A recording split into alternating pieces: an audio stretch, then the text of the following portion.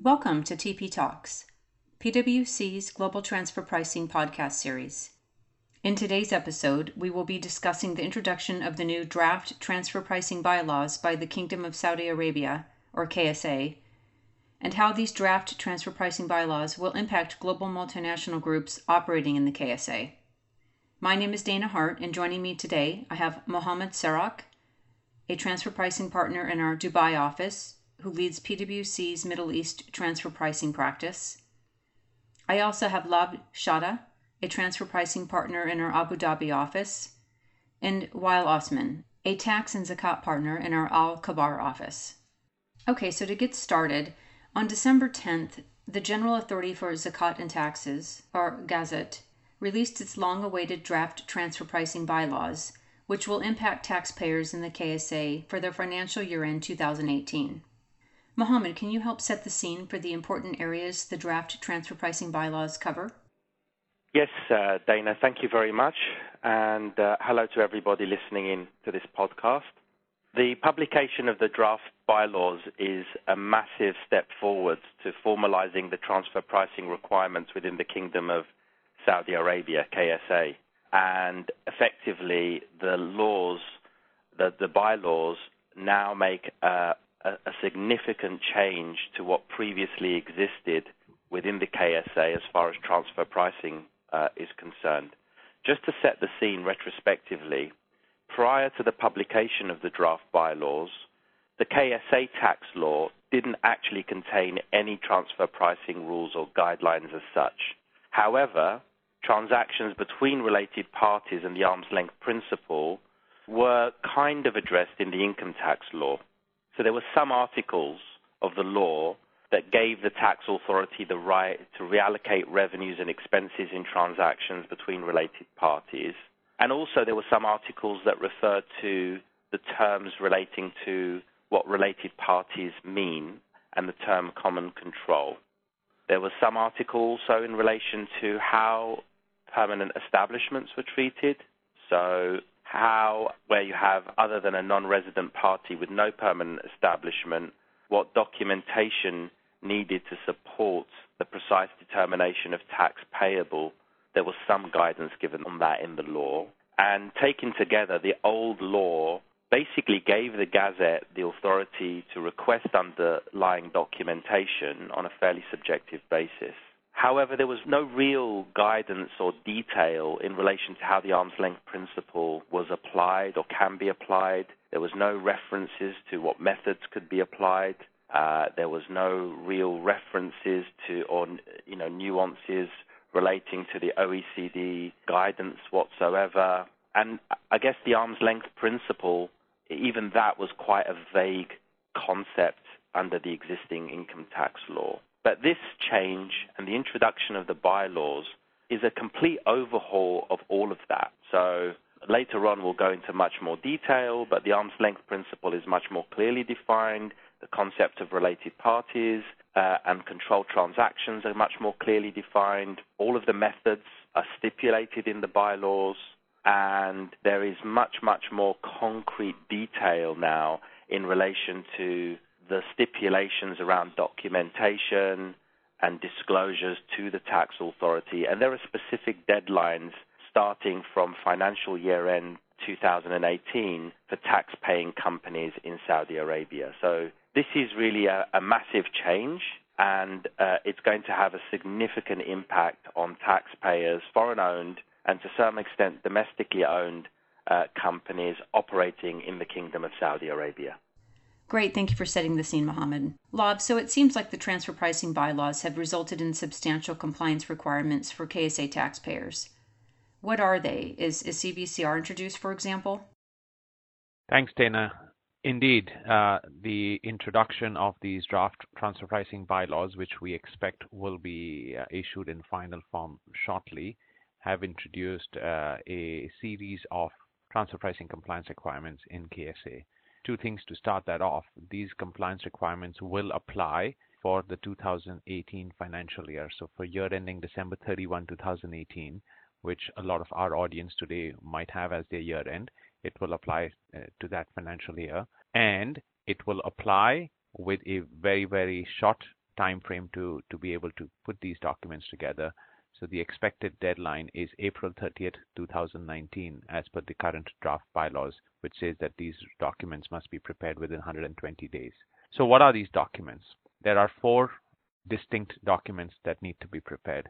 The first one is what is known as the Control Transaction Disclosure Form. For those of our listeners who are in the US, this is the equivalent of a 5472, and it's fairly consistent with what we've seen in many other parts of the world. This disclosure form, it will have about 10 items of information on transactions, methods, amounts, and a very clear certification from management of the taxpayer whether they have maintained their transfer pricing documentation consisting of a local file and master file.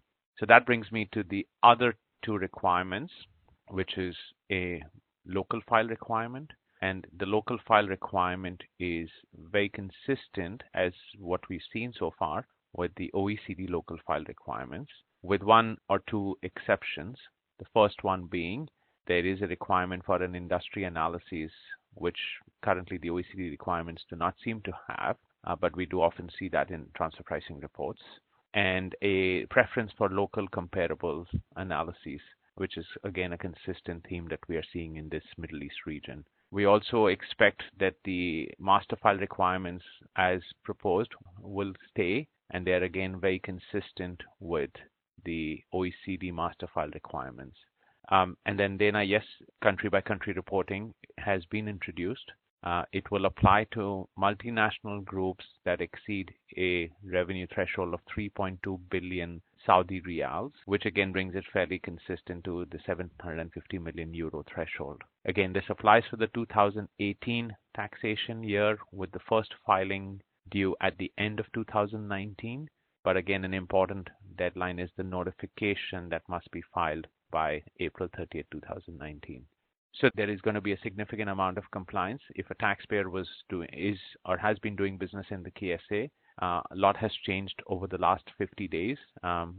Before December 10th, there was no requirement for any of these documents to be maintained, and now these will have to be maintained by April 30th, 2019. Great, thank you, Lav. Mohammed, coming back to you. Based on Lav's explanation of the requirements, I assume there's enough time for taxpayers to comply with the new requirements. Can you touch on that for us?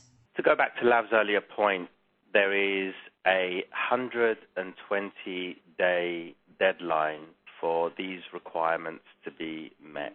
So the controlled transaction disclosure form, the master file, and the local file have to be prepared 120 days from the financial year end. Now, for those with 31st of December year end for 2018, what that would mean would be the 30th of April 2019. So you can see the time frame is extremely short for those types of groups operating in the kingdom with the 31st of December year end.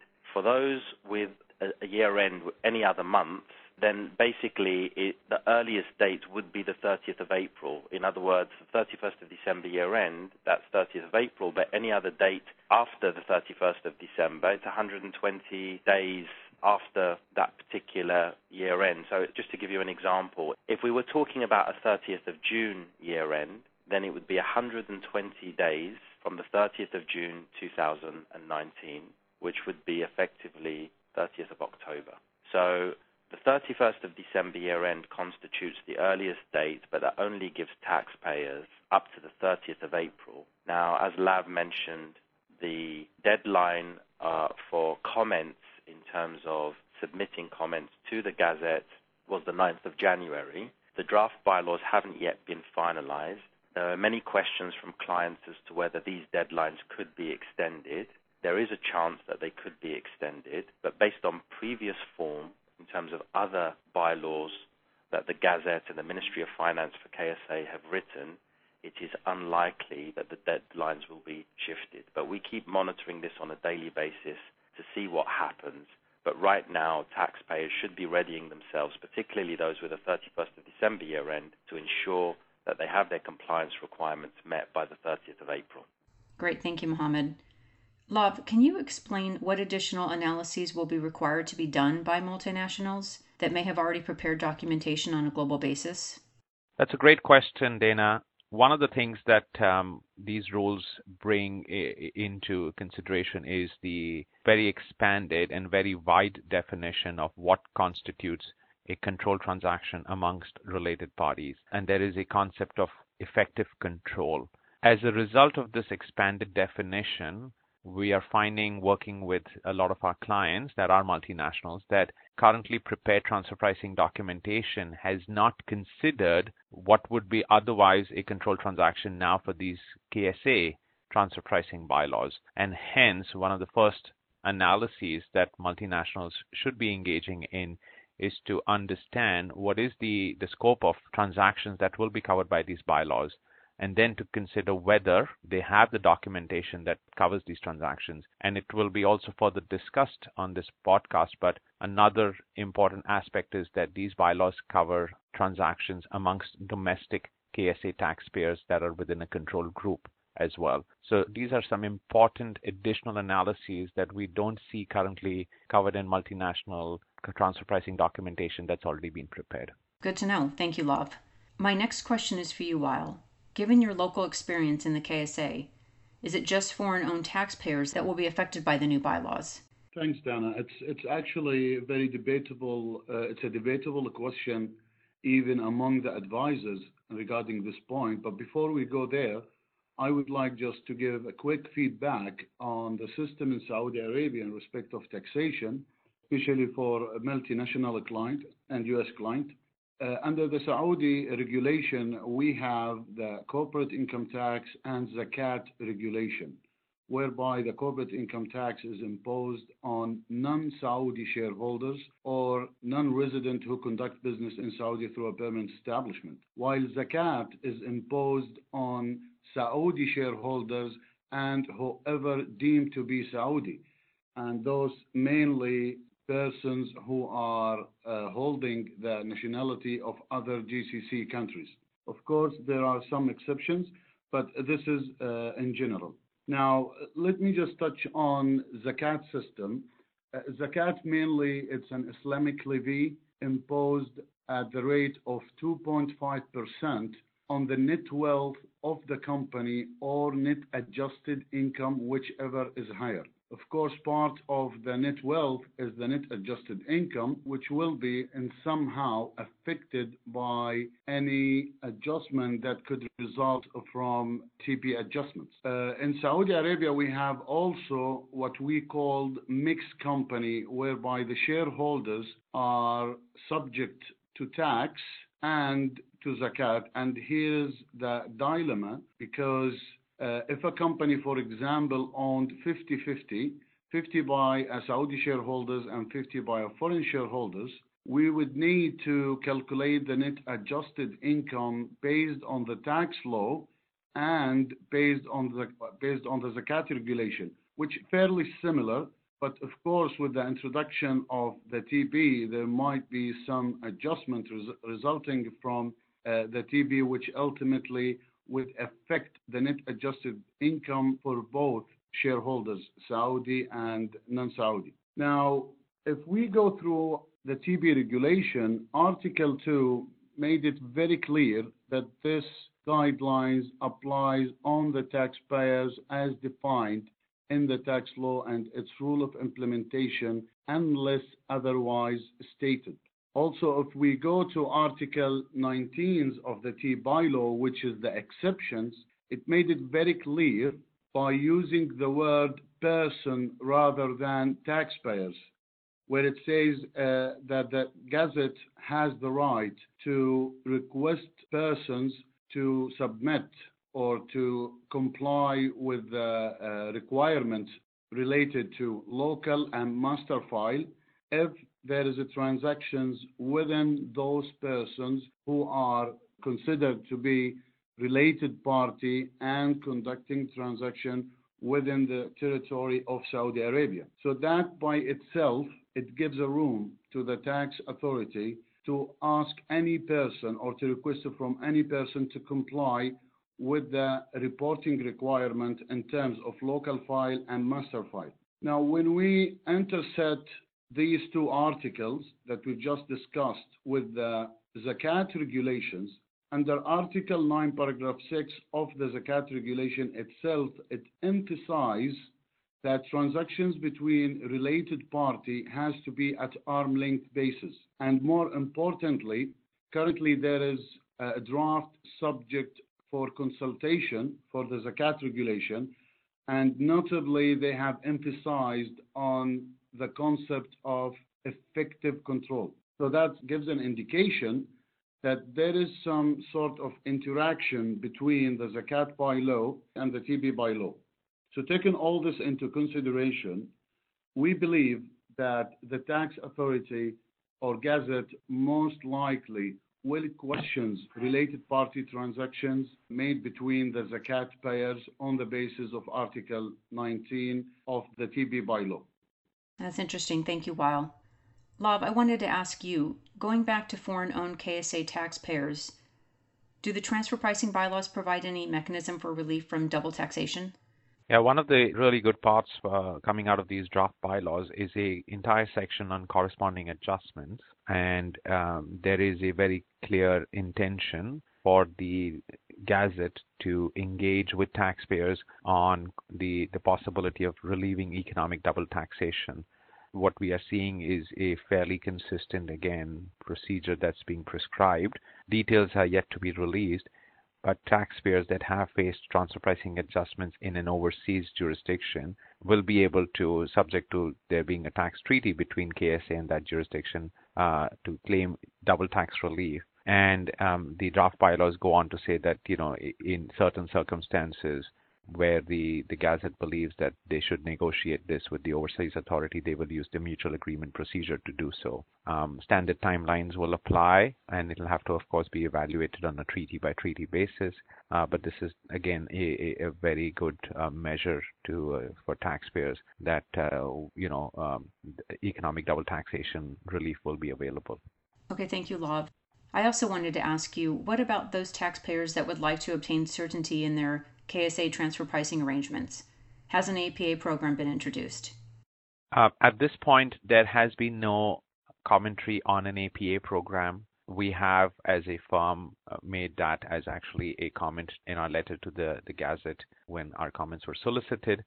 We are hoping maybe some of those comments are taken on board and a APA program is indeed either announced for the future or introduced. But at this point, an APA program has not been introduced as part of these draft bylaws. Okay, thank you, Lav. I guess we'll have to wait and see what happens. While when we see transfer pricing regulations introduced in other parts of the world to the same broad extent as we now see for the KSA, the development of tax authority capability and the consequent impact on tax audit activity is key. What are your views on the ground? Are you seeing any significant change in this area? Well, in fact, we have seen tremendous changes in two aspects from Gazette in terms of how they approach tax and Zakat payers and how they are investing in their team. Obviously, as we all know, Saudi Arabia is part of G20 and they have endorsed BIPS action plans. So I believe starting from the year 2015, changes start to take place within Gazette from all aspects. They have actually established an international tax department within Gazette, and they have appointed a head of international tax department who used to have lots of meetings within AOCD, and also they built the team and the capability. However, what was lacking the scene of all these developments in terms of the international taxation is the fact that the tax regulation in Saudi doesn't really have the legal frame to start applying BIPS, and within that, of course, the TB. So what we have seen recently, the tax authority established a department for the TB, and they have hired a very experienced, I would say, TB guy to run the TB department. Also recently, we heard that they have built a team and they send them to OECD for extensive training in the TB. So we are seeing lots of changes from a technical point of view, improving the capabilities from a technical point of view. Also, the mentality of the team who is, I would say, running Gazette. There have been lots of appointments in terms of the employees, and we noted that they are well educated and they are more flexible from a commercial aspect.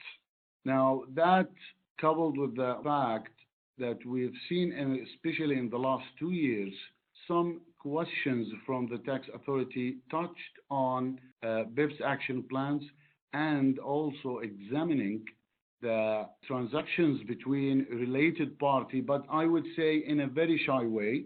And that's again because there is no legal frame to govern how the tax authority should tackle those points related to the BEPS action plans and the TP.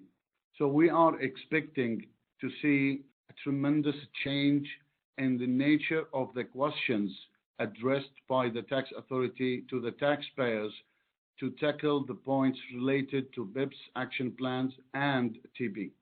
Okay, following on from this, while if taxpayers do not comply and they get audited and documentation gets requested, what might be the consequences? Well, currently, from our reading of the TB bylaw, there is no specific provision for penalty, either monetary or non-monetary. However, the TB referred to the tax law regulations and the implementation rules. I believe that whenever there is a TB adjustment, the penalty addressed in the tax law would be applied, which is mainly the delay fine penalty and evasion penalty. However, if we, from a non-monetary perspective, we believe non-complying with the documentation requirements, it could hold off the issuance of the tax certificate. And by holding the tax certificate, this will cause a huge interference to the business itself. Like the company wouldn't be able to submit a bid, they will not be able to renew iqamas for their employees, and almost it will freeze all business activity that the company would expect to. Great, thank you, Wael. Mohammed, my final question is for you. Now that the KSA has introduced the transfer pricing bylaws, do you see other tax authorities in the region following suit? I think that is an interesting question, Dana. Well, first of all, it's important to mention that Egypt has actually had extensive set of transfer pricing guidelines and regulations since 2010. And only recently, in October 2018, it substantially updated those guidelines. So it introduced, for example, country-by-country reporting for the first time. It also introduced an APA program, and generally it took on board some other related guidance from the OECD to modernize its transfer pricing regime. So I think that's a very interesting development.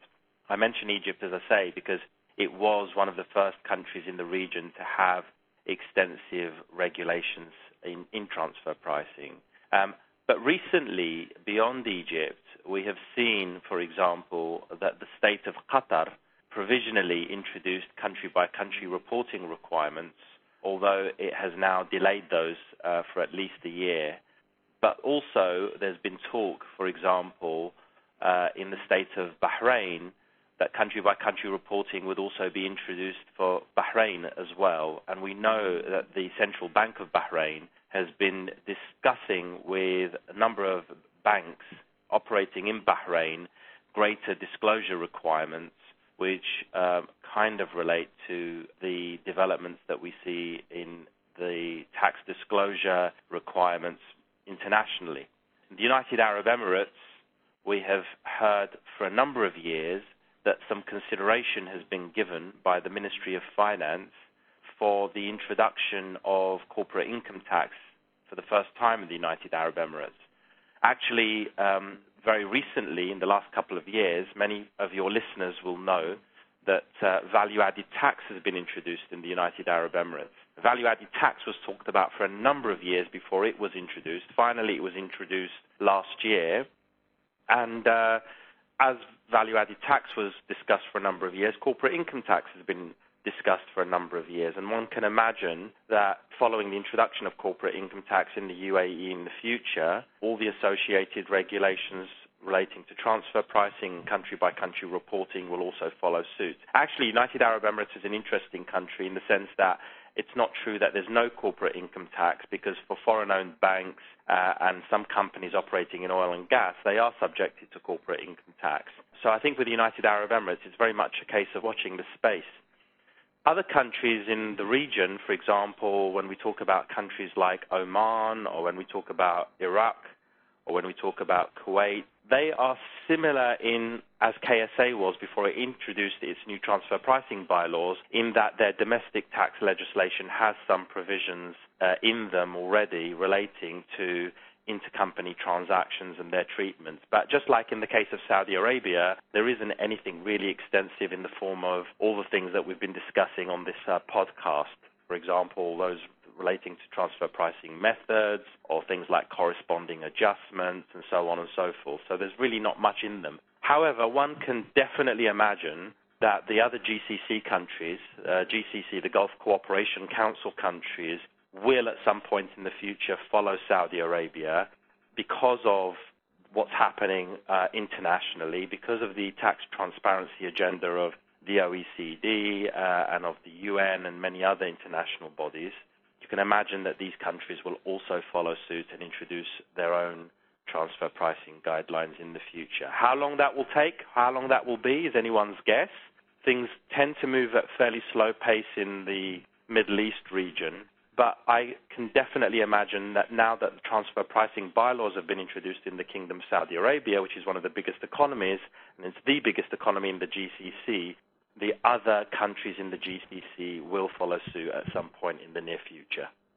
Fantastic. Thank you, Mohammed, Lav, and Wael. And thank you to everyone who listened to this podcast.